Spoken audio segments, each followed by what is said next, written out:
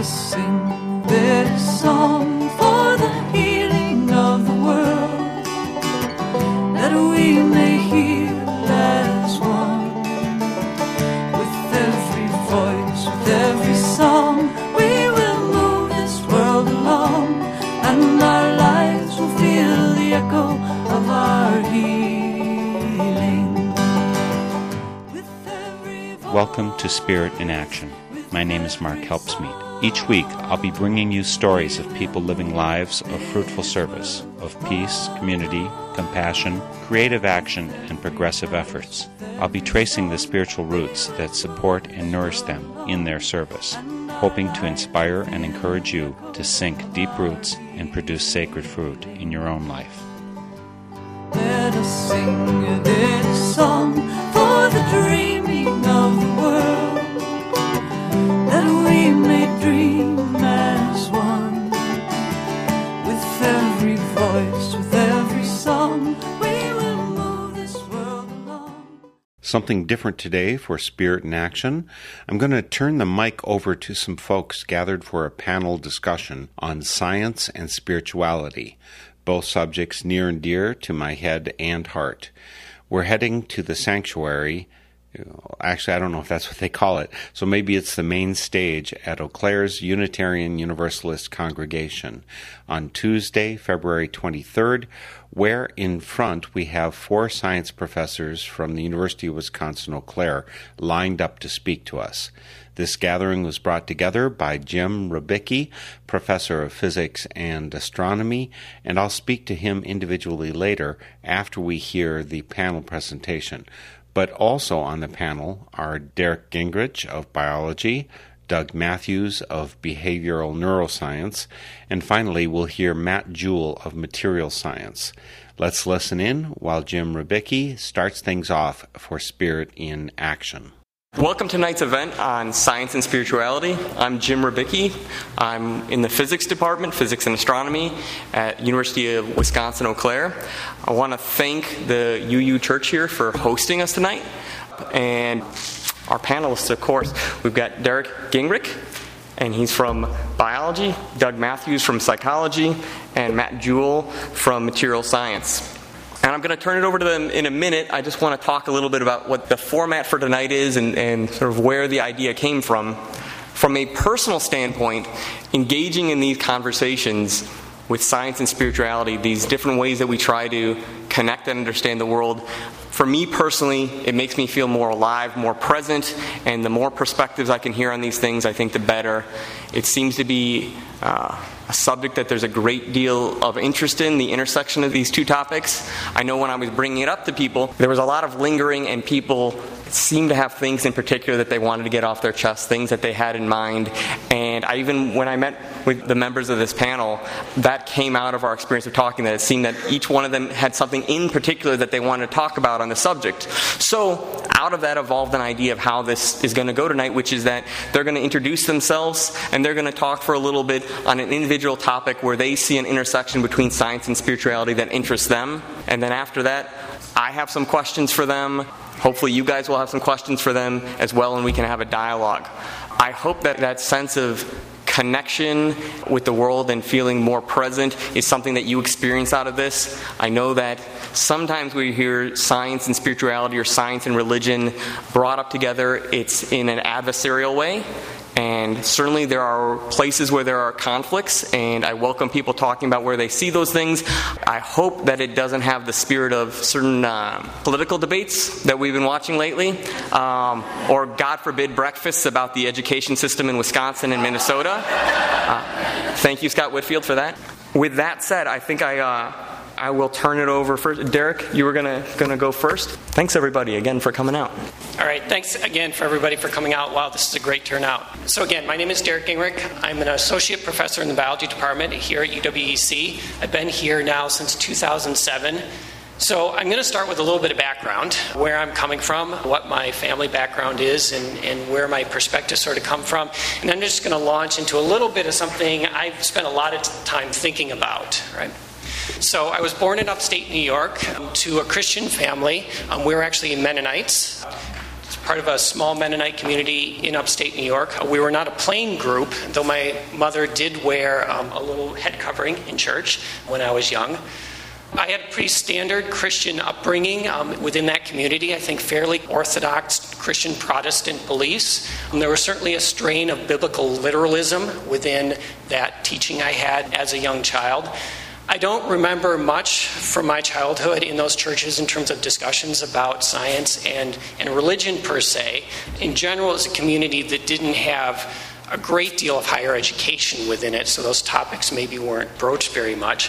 I do have one very distinct memory, though, a book that my grandmother had. It was a book for preteens. It was a chapter book. And it was a book that had stories about this Christian family. And one of the chapters in the book was about how the Christian children had stood up to their biology teacher on the issue of evolution. And at the end of the chapter, the biology teacher got their comeuppance when it was revealed that Piltdown Man was a hoax, right? And so maybe some of you have had those sorts of stories in your backgrounds. I attended Eastern Mennonite University and got my bachelor's degree there, majoring in biology and biochemistry. And it was really at EMU where I really started to interact with some of these ideas on a more intellectual level. I did take a one-semester course on faith and science that was taught by one of the biology professors. And in that course, we discussed many issues related to the intersections between science and faith. Certainly one of the topics was evolution that we talked about and some different Christian perspectives on that topic. I went on and did my graduate work at Cornell University in the Biochemistry Cell and Molecular Biology program. While at Cornell, I was heavily involved in the Graduate Christian Fellowship at Cornell. That was an intervarsity connected group. Met a lot of really wonderful people as part of that group, people that I still interact with, some really smart people. And in many ways, a lot of my intellectual development in terms of thinking about some of these, again, science and faith issues really happened not so much at Eastern Mennonite, but at Cornell and as part of that group. And I think there's something about being on a largely secular campus, but being part of a Christian group, that the Christians who are involved in that group really think very deeply about these issues, maybe even in a way that's greater than sometimes happens if you're on a Christian campus as a Christian. So I went on, I did postdoctoral research for 5 years at UW-Madison in a lab in the genetics department there. Just a little bit about my research there. So we were interested in the topic of selective protein degradation in plants, so processes where specific proteins are sort of grabbed and gotten rid of. And so I started a project there where I was looking at a family of genes that were involved in that process. And it turned out that a couple members of those family of genes have very prominent roles in light perception and light responses in plants. So my research here at the university continues to look at those two genes and the roles they have in light responses. But I'm also interested in the larger family genes and how those genes have evolved. So I spent a lot of time looking at the land plants as well as some of the land plant ancestors and trying to understand how this family of genes has evolved and changed in evolution. So obviously as a biologist, right, the first topic that you think of when you think of science and faith and maybe conflicts that might arise is the flashpoint topic of evolution, right? And as a biologist and as a Christian, I've had to thought a lot about or had to think a lot about that topic. And so we have this natural world that's functioning according to physical laws. So how does God sort of work within that context, right? I didn't mention I'm currently, and my family are members of Lake Street United Methodist Church here in town, so I continue to be a member of a Christian church. I can, again, consider myself to have fairly standard Orthodox Protestant Christian beliefs. So I believe in an active God, a God that is involved in the world. So how does an active God intersect with a world that is also running and functioning according to these physical laws, right? So how does God work and act? Does he work only through things that we would sort of maybe think of as supernatural, extranatural, miraculous processes? Does he work through natural physical processes, through physical laws? How would that look? How would that look to a scientist trying to look at that? Can natural processes have their own sort of independence from God? Can they have freedom? You know, that sort of comes back to this evolution issue. I think for a lot of Christians, where the issue with evolution is when we describe as scientists evolution being unguided, or being random, or at least having random aspects to it. Maybe even the term that's sometimes used is without purpose. And Christians get a little bit concerned about that when we talk about evolution in that way.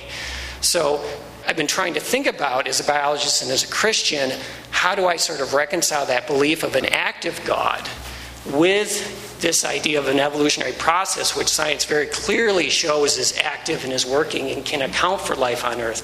This evolutionary process, which seems to have this own sort of freedom, right? And again, we have things, evolution is not random.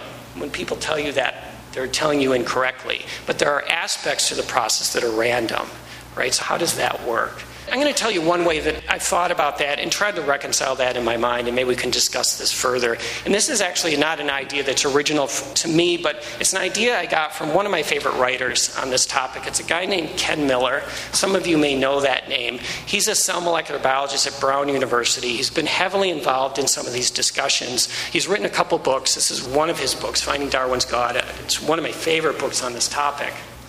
And Ken, in this book, talks about this idea of how do we reconcile the idea of God having a plan for the world with an evolutionary process that seems to have randomness and freedom built into it? And what Ken says, and Ken, by the way, is a Catholic, so he is Christian as well, and what he says is he asks Christians to think about the concept of free will.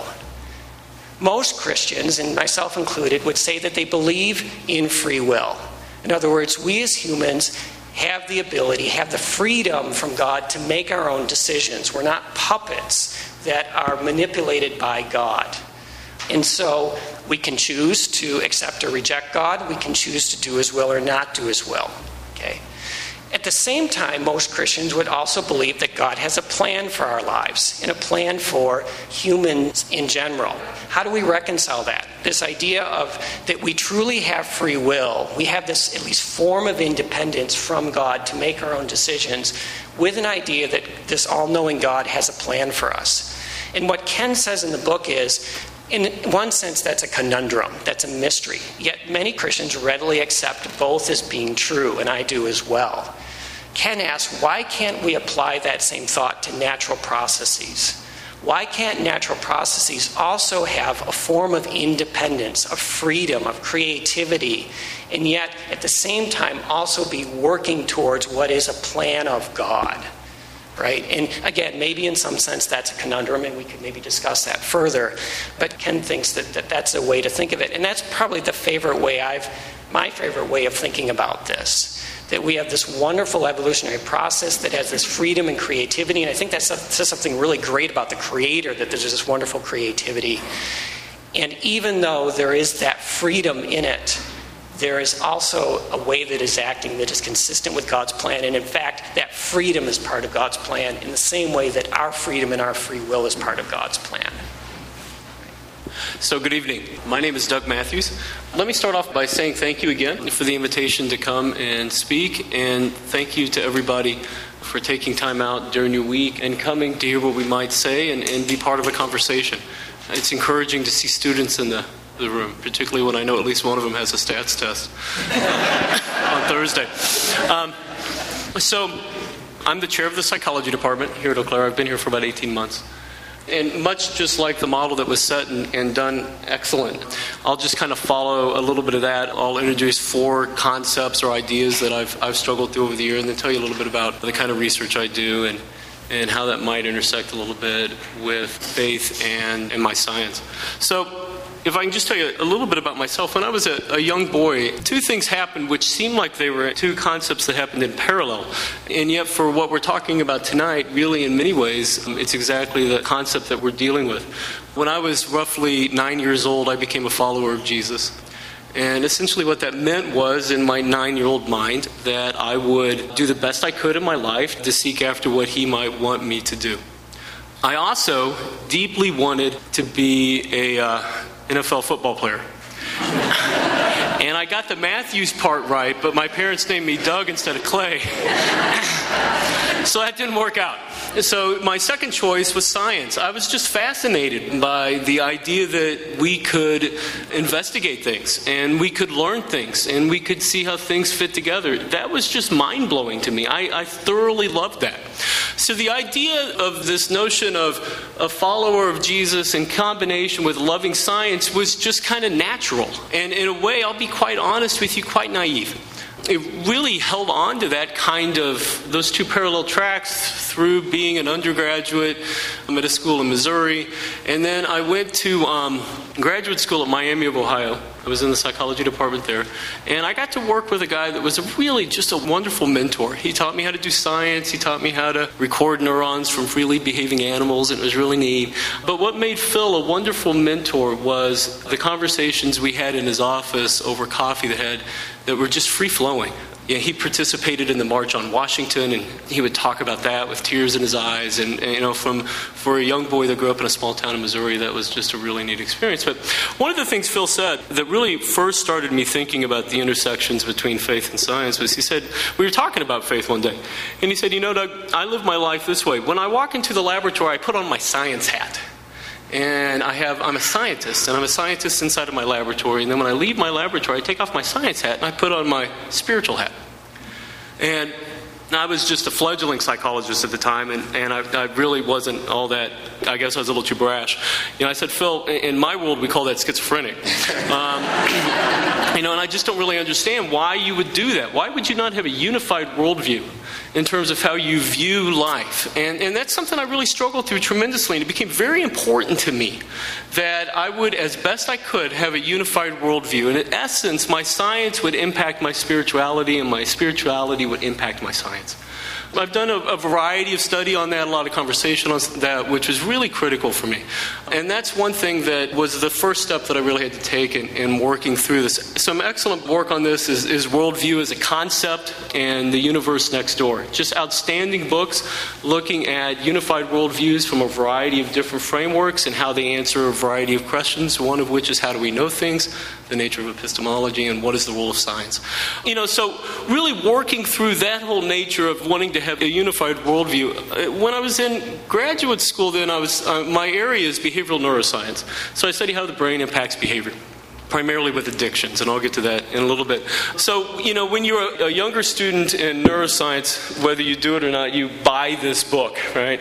This is The Principles of Neuroscience. This is, you know, by Kandel, and none of us read it, but we all have it on our shelves, right? You know, and we take it in the first day of class and put it down in hopes that what we do is we intimidate our students so that if we say something, they really follow through. But I did decide, you know, we lived in Asia for a while, and I decided that I would, and I'll get to that in a minute, and I decided that I'd try and read it, because the plane flights across the Pacific Ocean are long. And I want to read you two quotes out of just the very first chapter. This is written by Kandel, who in my opinion is probably the most prominent, most influential neuroscientist. And in his first chapter, titled Brain and Behavior, he says, I'm not going to read you the full paragraph, but he just says this last step will allow us to achieve a unified scientific approach to the study of behavior. This is the key sentence. Such a comprehensive approach depends on the view that all behavior is the result of brain function. If you go to the end of the chapter, he touches back on this. I think these are the two most important sentences in his book.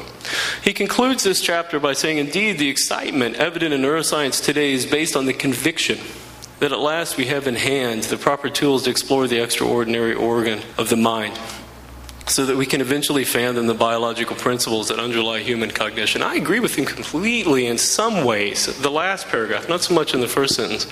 But what struck me about his statements, the use of the word view, the use of the word conviction. In fact, I went to a thesaurus before I walked over here, and I looked up the word conviction, and the first word that came up was faith.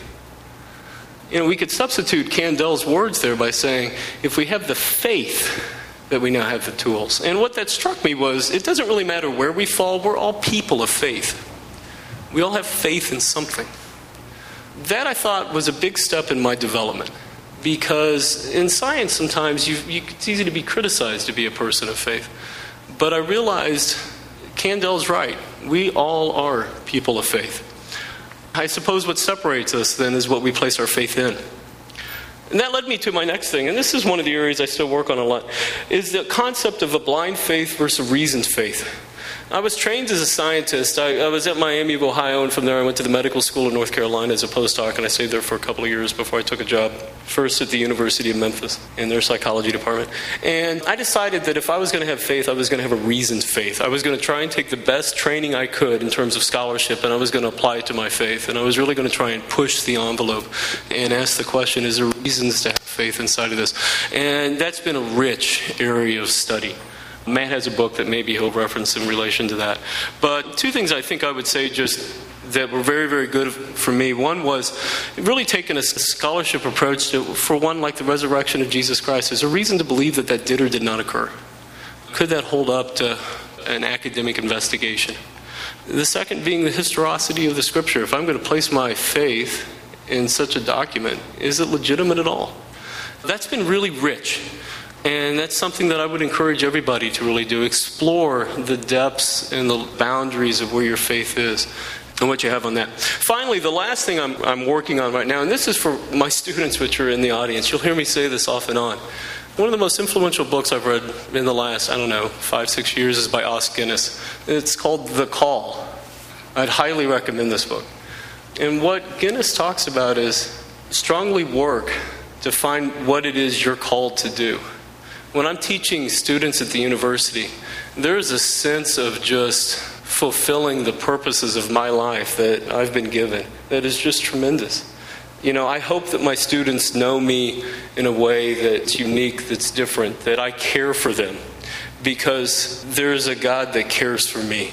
And I hope that comes out whether I'm explaining what a neuron is, what my science is, or what a theory of mind is. So I think it really impacts the nature in which I teach science. In terms of my science, I study the biological basis of addiction. I primarily study GABA-A receptors, which is a chemical receptor set of proteins in your brain, and how alcohol abuse primarily is influenced by GABA-A receptors. What happens when animals are dependent on the drug? What happens to individuals when they consume for long periods of time? One area that I'm starting to work on now is the intersection between recovery programs and the biological nature of addiction. I think the evidence for things such as 12-step programs and how individuals can walk out of addiction through that, I think is quite fascinating. I think the evidence is quite strong that they do produce statistical benefits. I think the interesting question now is why? And the combination between pharmacological agents and things such as counseling or 12-step programs, and just how it can help an individual with addiction. So that's a little bit of my faith journey. The one thing I didn't mention, so I was at Memphis. From Memphis, I went to Baylor. I was only at Baylor for 2 years. I decided that if I was going to be someone of faith, it had to, at least for me, it had to mean something. And so I worked with some people in India. We started a mission in India to build schools and start businesses over there. And Texas to India is kind of a long flight. So we moved to Singapore so that we could do that in a much quicker and kind of convenient way. We were there for about 5.5 years and only been in Eau Claire for 1.5 years. We decided to come when the state government would make it a fun time to be here. So that's my story. And like I say, thanks for coming. I hope to have an opportunity to dialogue with you. Great, thanks, Doug. And I'll just add my thanks to everybody who's here. But by the way, I need to say I have the tallest stack of books, so I think I win, right? I think that's how it works in academia. Yeah. Okay. So my name is Matt Jewell. I'm in my 5th year here at UW Eau Claire, and I teach in the material science program. My research is in this class of materials called superconductors, which we use to make very large magnets. So if you need a ginormous magnet and you have a few $1 million, I'm your man. Just right here, and I'll help you out. I also just want to tell you a little bit about my background, kind of my perspective, where I've come from as a person of faith and also a little bit as a scientist. And then I'll try to maybe suggest a few topics or give a few strong opinions to maybe kind of get the discussion going. So where I want to start is in the church that I grew up in. So I've been a Christian most of my life. And the church I was in when I was very young was kind of a little bit of a separatist community, in that they really kind of saw most of the world as kind of dangerous and wrong, and we have to kind of pull ourselves back from this a little bit if we're going to be safe and be pure. And And there was one guy that came to church one day, and he put up this picture on the screen that I still remember. I remembered it, 30 years on here. And the good folks, I Googled it this morning. I found it. It's online because everything's online. And the good folks here at UU got a projector all set up for me, and my laptop didn't have the right adapter. So I'm sorry, I'll have to just describe it to you. You'll have to imagine it. So in this picture, which I was probably 7 or 8 years old at the time, there are these two castles. And the one castle says Christianity, and the other castle says humanism or secular humanism or something like that. And there's like cannons on each castle, and there's like these guys shooting the cannons, and like the humanist is a pirate. I don't quite know what that was about, but whatever. And the cannonballs are kind of going back and forth. And above the humanist castle are all these balloons, which are labeled, I don't remember, abortion, euthanasia, all these kind of bad things. And the Christians' cannons are trying to pop the balloons. But at the bottom of the castles, each castle is sitting on a foundation. And underneath the humanist castle, it says evolution. And underneath the Christian castle, it says creation. And while the Christians are all shooting their cannonballs up the balloons, the humanists are shooting their cannonballs down at this foundation of creationism and are, eroding it away slowly. And I think that's a perspective I held on to for a while, that we are fundamentally at war with each other, that we need to kind of beat the other side. And this idea slipped in there that essentially this scientific issue, evolution versus creationism, is somehow the underpinning of both those systems of belief. And there's maybe lots of places I could go there and kind of talking through that and how my ideas have, let's say, evolved over time, like what I did there. But let me just say two things maybe that I think I've hopefully moved on quite a bit from exactly that picture. But I think two things in particular. One, of course, as I got out of that community, which is a little bit kind of separated and secluded from society, as I actually got to know some scientists and people who had different beliefs from me, I saw that actually most of them were not trying to destroy my faith. Most of them were interested and engaged. Probably a lot of you here in this room don't have exactly the same beliefs as I do, but you're here and you're willing to have a discussion, and that's great. The other thing that occurred, though, that from the faith point of view that was really important to me, and I think is one of the kind of main points I want to kind of talk about tonight, there's kind of this fundamental conceit, and I would go as far as to say maybe lie, that these systems of belief are built on what we believe about the foundation of the world, about how the world began. And in particular, now as a Christian, hopefully maybe a little bit more mature than I was at the age of 7, this idea that the creation story, how the earth came to be, that should be the underpinning of my faith, that's actually a little bit offensive to me now. And I think that's because really in my life I've gone through what I would describe as a personal transformation. At some point in my life I really came to see that as a person, I did a good job of smiling on the outside and getting good grades and doing what people expected of me. But actually, on the inside, I really had a lot of selfishness and hypocrisy and kind of a lot of things I wasn't so proud of. And where I came to see my faith interacting with my life was I came to understand that, for me at least, how I understand the Bible and the Christian message is that Christianity is not really the search for God. It's not really us kind of working and getting closer and closer to God. In my view, Christianity is a story of God coming to us. In my point of view, it's a story of Jesus coming down to earth and being a person we couldn't be and actually kind of taking us out of ourselves, getting us away from this life of selfishness and hypocrisy and whatever else. That was a really important kind of step for me.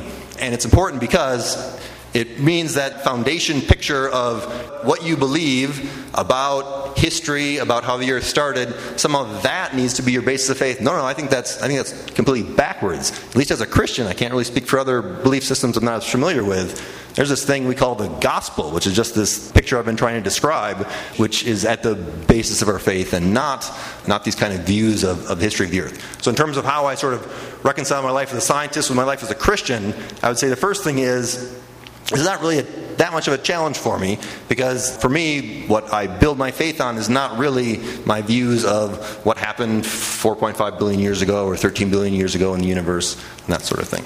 So that was a little bit of my early development, and then I did my undergrad at Madison and stayed there for grad school. Then she went to Florida State and dragged my poor wife around the world. We're to France for a while and then back. We went there with 3 kids and came back with 4, so we were having a busy time of life.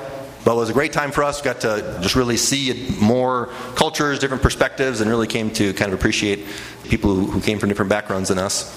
And what I wanted to do here, just to kind of, as I said, stir the pot a little bit for the discussion, is we are in a political season, as Jim said. Just so I just kind of bared my religious soul to you, I'll just bare my political soul to you too. Why not?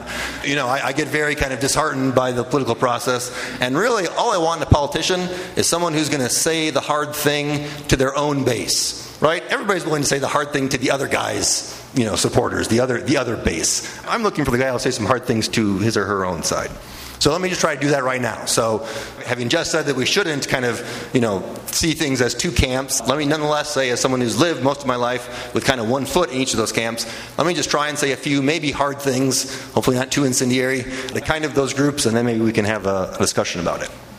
Okay, so first I would say to my Christian friends, people who were raised in a place of faith and maybe have some doubts or concerns or whatever about kind of scientists or what their views on certain things, first say what I said before, which is, if that's the basis of your faith, maybe you should really kind of think about whether your faith is aligned with what you say you believe, that there's a different basis, at least in the Christian faith, for what we're supposed to base our lives on rather than origins and scientific theories. Second thing I would say, there's a lot of pushback amongst my Christian friends. There are these scientists out there. There's kind of the Richard Dawkins and the Sam Harrises of the world who are kind of very militantly atheistic, very strongly, not just that religion is something we set aside, but that religion is really wrong or evil. And we can talk about some of their ideas if you guys want to, but what I want to say for now is just please understand those. I don't think that viewpoint really represents the consensus in science. I've been here at Eau Claire for 5 years. I've been in lots of different kinds of science environments before this. I've been pretty open, as I'm being open tonight, about my faith. I've never really felt people kind of trying to shove me in a corner or say, no, that's a view that you can't have here. So I don't think it's fair to paint the scientific community with a brush that's painted sometimes because of a few high-profile individuals. Okay, third thing I would say. Recently, I think in Christian circles, views about origins and the history of the world have shifted from kind of traditional views of the earth is 6,000 years old and creation happened in 1 week to more, I guess, nuanced views of kind of what might be called intelligent design, that we have sort of gaps in our scientific understanding, and so we're going to kind of put God in those gaps because maybe there's some complexity there that can't be understood or rationalized except through supernatural cause. And I want to encourage you, if you're coming as a person of faith, please be very careful with that argument. And here's why. Because as scientists, we keep learning new things. Okay? So if you tell me that, look, I know there's a God because of these 12 things that can't be explained, well, what happens when 9 of them get figured out? All right? But please, my faith is important to me. It's deep-seated, and this is a source of real frustration to me that it gets characterized in this way, that essentially the more science learns, suddenly the less room there is for God or less room for faith. And I have pushed back very strongly against that. Again, we can talk more in the Q&A if you want about that. Okay, last thing today on this side before I shift over. I would say natural processes are not... The fact that things we observe have a natural cause or natural process behind them, I would argue, are not antithetical in any way to the idea of God at work in the world. All right? As communities of faith, we use a lot of language. We talk about, the rain being a gift from God or a blessing from God.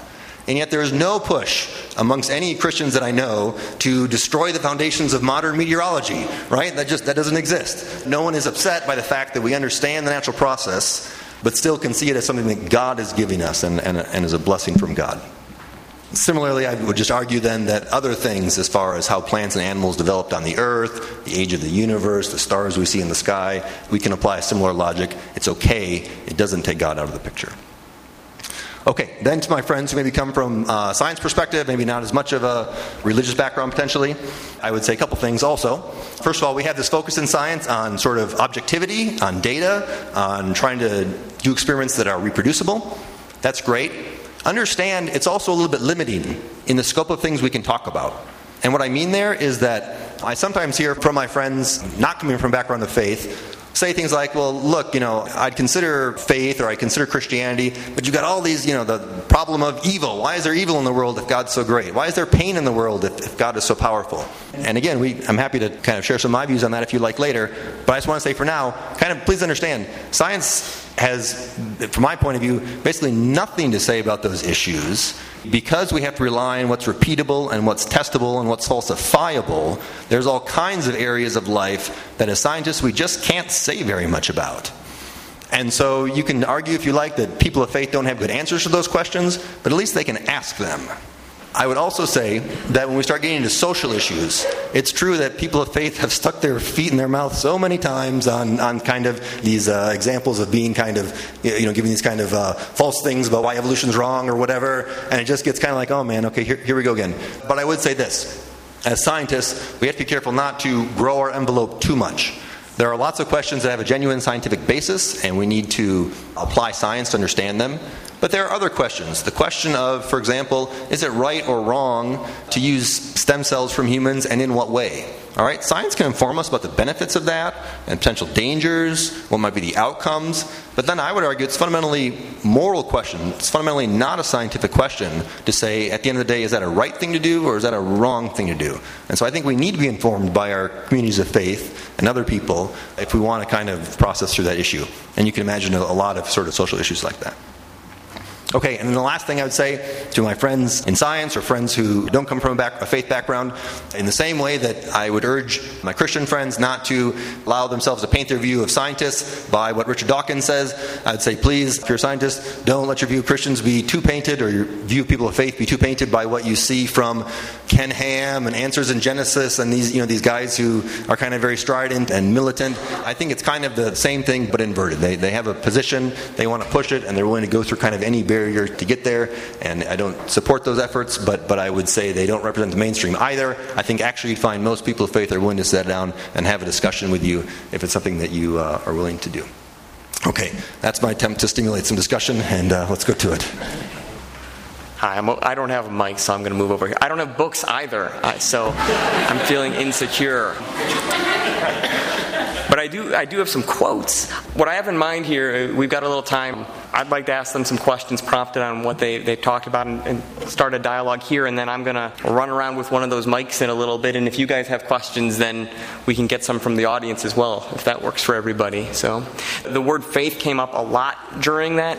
Doug, you talked about this idea of not having two hats. This is sort of science and your spirituality or religious background, sort of being the same person all the time, and just, I wanted to ask you guys about this idea of faith because it seems to me that there's two ways that we use this word. Okay, I'm a physicist. For instance, let me do a little time traveling back a couple hundred years. I have faith in the Newtonian system mechanics for physics. I have faith in that working. But that's a faith based on trust in it working. But I also know that if it stops working, then I'm willing to expand and move from that. So it's a faith in something to a certain degree, and then I expand it. So I start moving with things that are moving very, very fast, and I say, oh, Newtonian mechanics isn't working. I need to expand this. I need to be willing to change my base of ideas, add special relativity. This is one example of how science, when I think of it in faith in science, works. Then there's this idea, and this is a little unfair because the definitions for faith that I have here are actually from not religious people, but from one's a mathematician and one's a philosopher. Bertrand Russell talks about faith in the religious sense as being a firm belief in something for which there's no evidence. Martin Gardner, who's a popularizer of mathematics, talks about religious faith as a belief unsupported by logic or science in both God and an afterlife. And so I just wanted to talk about how that word's used in two different ways, and I guess what I wanted from everyone up here is just sort of clarity of when you guys talk about faith, since it's the word that was, I think, used the most out of all the words up here on topics, what do you mean by faith? And do you use the same idea for faith in science that you use in religion? So whoever can pick up a mic fastest can go first. Or I think it's an interesting question. I disagree with the two quotes you read, to be honest with you. Yeah. I think that's part of kind of what Matt maybe was referring to that we run into problems on. Essentially what both of your quotes gave, or the way that you asked the question, sets up a dichotomy, really. Yeah. One is which really gets to the issue of one is a learned faith, one is a reasoned faith, one is a grounded faith in data, and the other is just a blind faith that has no backing whatsoever. And I think that that's a problem that we get ourselves into. I think that hurts our ability to talk to one another. I think if I was going to study the Near East and I wanted to study it at roughly 2,000 years ago, what I would do is one of the books, and I think most scholars would agree, that I would read is the Gospel of Luke. He's probably one of the best historians.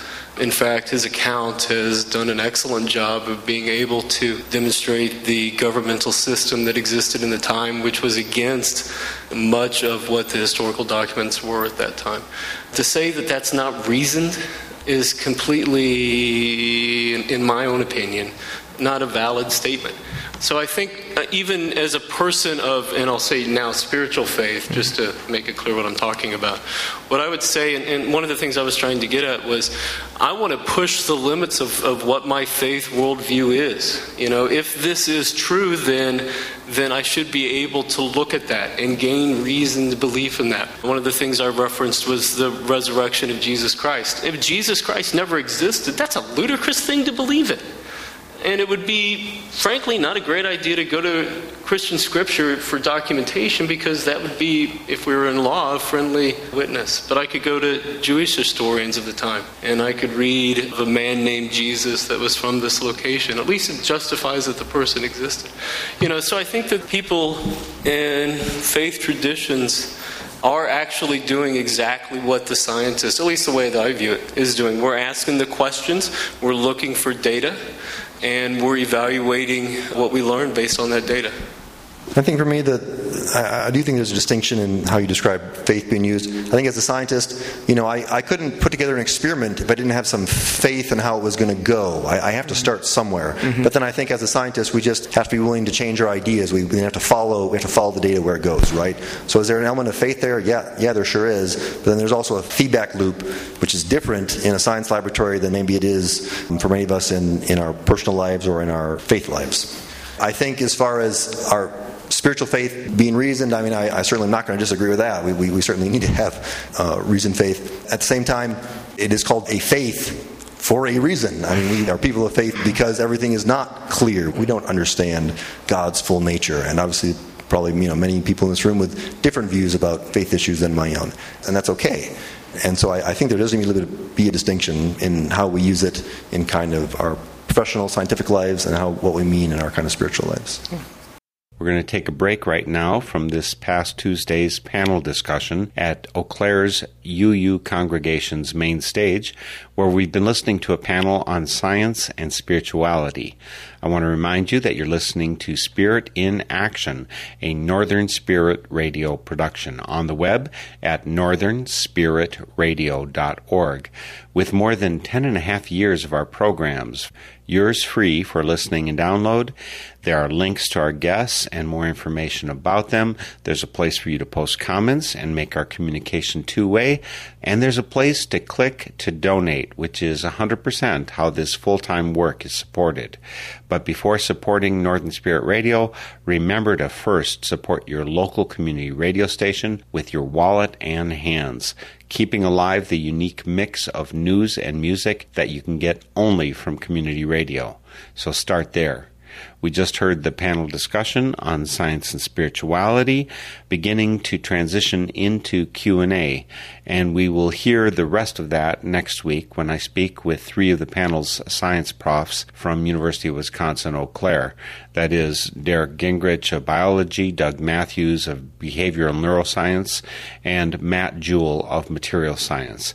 But right now, I'm going to call up the moderator for this science and spirituality examination, UWEC's physics and astronomy prof, Jim Rubicki.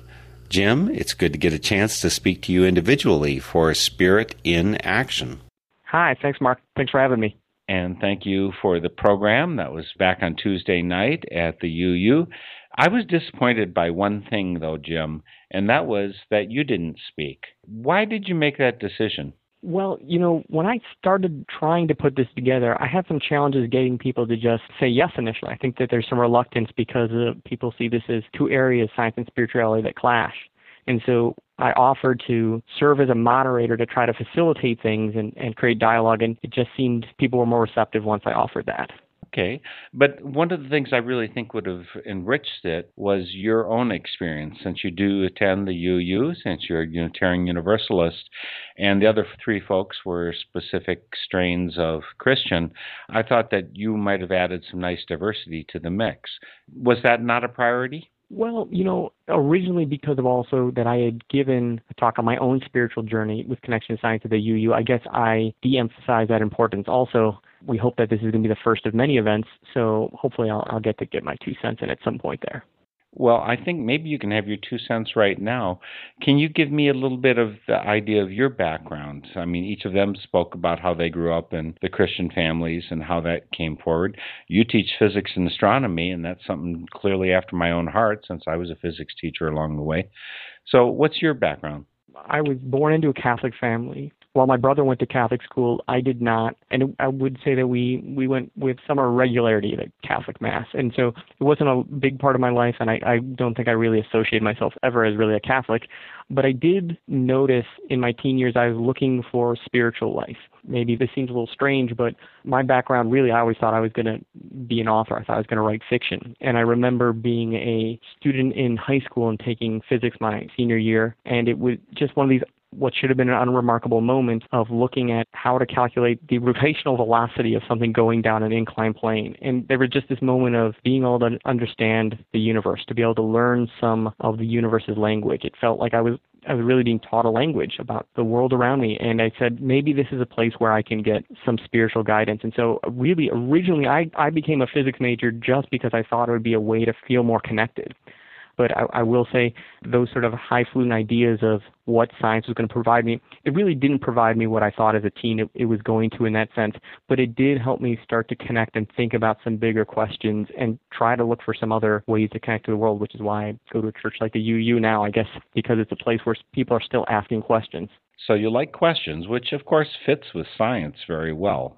But the spiritual draw, what does that mean to you? If you try and put that into words, what is spiritual to you? Well, I'll try to describe it as an experience, which is that, I walk around during the day, and a lot of time I can be caught up in my own anxiety, stress, personal needs, and all those things.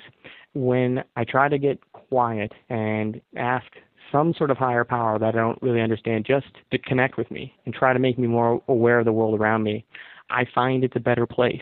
And one of the ways that helps me slow down and do that is take time to meditate, to read great works of art, and, to a certain degree, work on physical problems, things that come out of physics, and to really the history of physics also.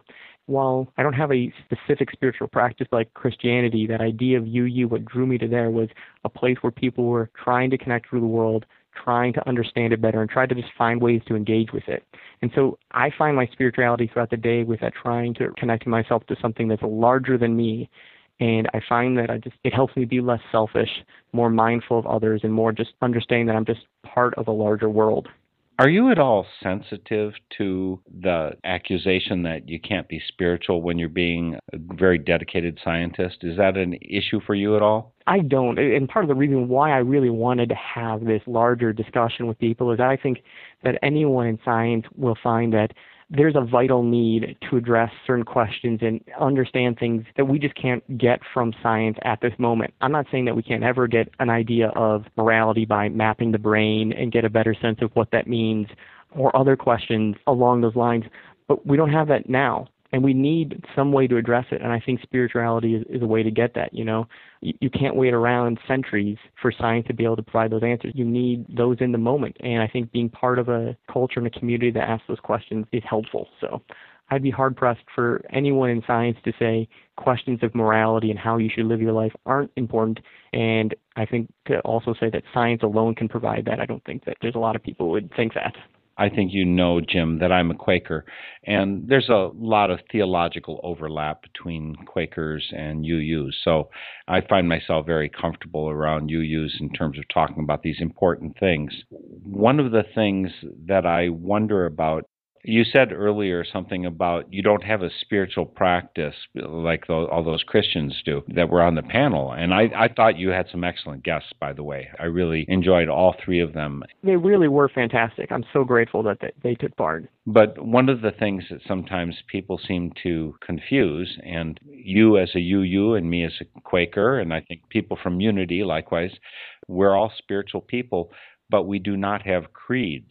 And so perhaps maybe what you were confusing there was a spiritual practice with having a creedal basis. Does that make sense? Yeah, that's well said. That's more precise language. I agree. So you probably grew up saying, I believe in God the Father, Almighty Creator of heaven and earth, and Jesus Christ, His only Son. You probably grew up saying that, at least occasionally when you went to Catholic Mass, I was raised Catholic, by the way. And that creed, I found myself increasingly uncomfortable saying, not because I knew it was wrong, but because I didn't hold it to be true, and I don't say things are true that I don't know to be true. How does that work for you? Did you find yourself maybe in your teens having discomfort with saying the words that you were asked to say in church? So this is interesting. It requires me looking back and trying to look and pinpoint some moments. One moment that came to my head right now was I remember in class one time in junior high we were watching some sort of historical movie about Christianity. We had to list the different historical characters that were in there. And I remember at that moment wondering if I was, this is very naive at this point, list Jesus as an actual historical figure. Now, of course, regardless if you think he's the Son of God or not, he was a historical figure. But I do remember at that moment wondering if my teacher was going to allow that as an answer and thinking, well, they should. So I must have at least into junior high thought that was true. But at some point after that, I don't know where it was exactly, but it started to shed. And I don't remember it as a particularly painful or divisive thing for me. It seems to be something that I sort of drifted from casually. So I don't have a dramatic story for that. And I don't know exactly what happened, except that it wasn't emphasized a lot in my house. So I think when other alternative ideas were provided, it was easy to move towards them. Because, like you said, I don't have a lot of evidence to support that actually was the truth. One of the most powerful points in the evening, and I'm displaying my prejudice in saying this, was when Matt Jewell spoke. He was the fourth in line to speak, and he spoke advice that he would give to people of both of the camps in which he has a foot, the Christian folks that he's part of and the scientific folks. And he was essentially trying to say hard tasks to both sides, hard challenges to both sides. That was my favorite moment of the evening. It was for you too. Good. Yeah. It was. What did you resonate with there specifically? I think that there was a little bit of a general call to courage that he put out there, saying it's easy to preach to the choir, since I can't think of a better metaphor in this case, right? But that when you have to talk to the people you agree with about the things that you think that they're doing wrong, that's more challenging because you want to be aligned with them, right? You want to feel connected.